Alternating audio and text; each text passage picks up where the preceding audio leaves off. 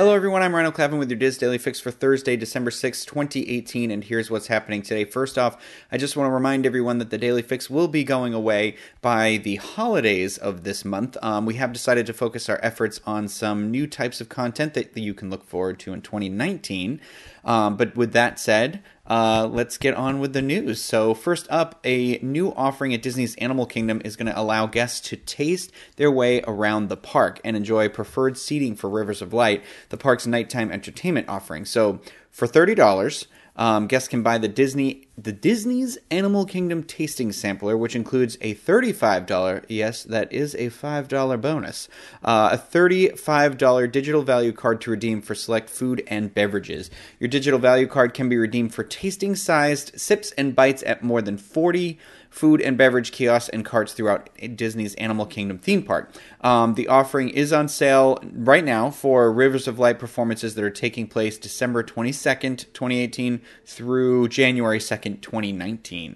You can purchase online or by calling 407-WDW-DINE to check that out. So an advance purchase is required for that. There is no available day of use. So just make sure that you're calling that in ahead of time.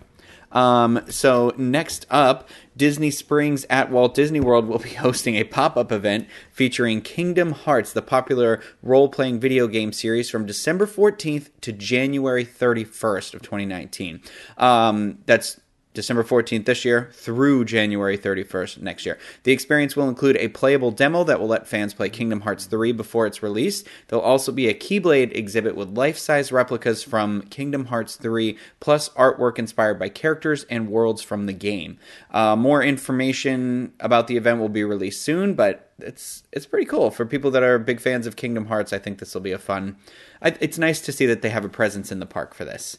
Now, finally, each year, the pastry chefs at the Disneyland Resort create a gingerbread house in the lobby of Disney's Grand Californian Hotel and Spa. But this year, the hotel is offering a chance for hotel guests to build a gingerbread house of their own. A Grand Gingerbread House experience is available to guests of the Grand Californian Disneyland Hotel and Disney's Paradise Pier Hotel. Guests will work with the same pastry chefs that created the gingerbread house in the lobby. The whole family is welcome for the hands-on workshop, which includes hot cocoa and cookies, plus the miniature gingerbread house to take home. So these classes will be held, they had the first one yesterday, and then it will be held December 11th, 20th, 21st, 22nd, and 23rd, and they'll be from 2 p.m. to 3:30 p.m. For pricing and information on how to register, hotel guests should call guest services or visit the guest services desk at their resort. So, pretty cool. Over on the Diz Today, our featured article comes from Zoe Wood, titled The Stories of Hollywood Studios, What to Watch While You Wait. You can check out that article and many other great ones on wdwinfo.com.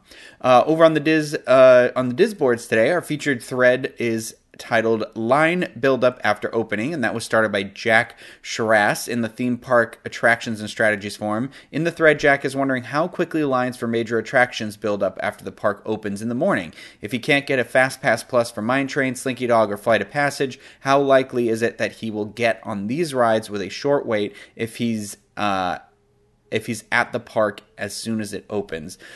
People are weighing in with their tips and experiences, and you can as well if you go to the Theme Parks Attractions and Strategies Forum on dizboards.com. So it is Thursday, and that does mean a new episode of the Universal edition of the Diz Unplugged. And in this week's episode, host Craig Williams and myself are going to be talking about some of the locker drama over at Universal Studios, which has started charging for their attractions that require a locker, for the larger size lockers, not the smaller ones. So you can, but then also, as an added bonus, we go into the park and we have 2 different vegan dining experiences. I'm not going to tell you how they went. You'll have to watch it or listen to it on iTunes, DizUnplugged.com, or YouTube.com/DizUnplugged.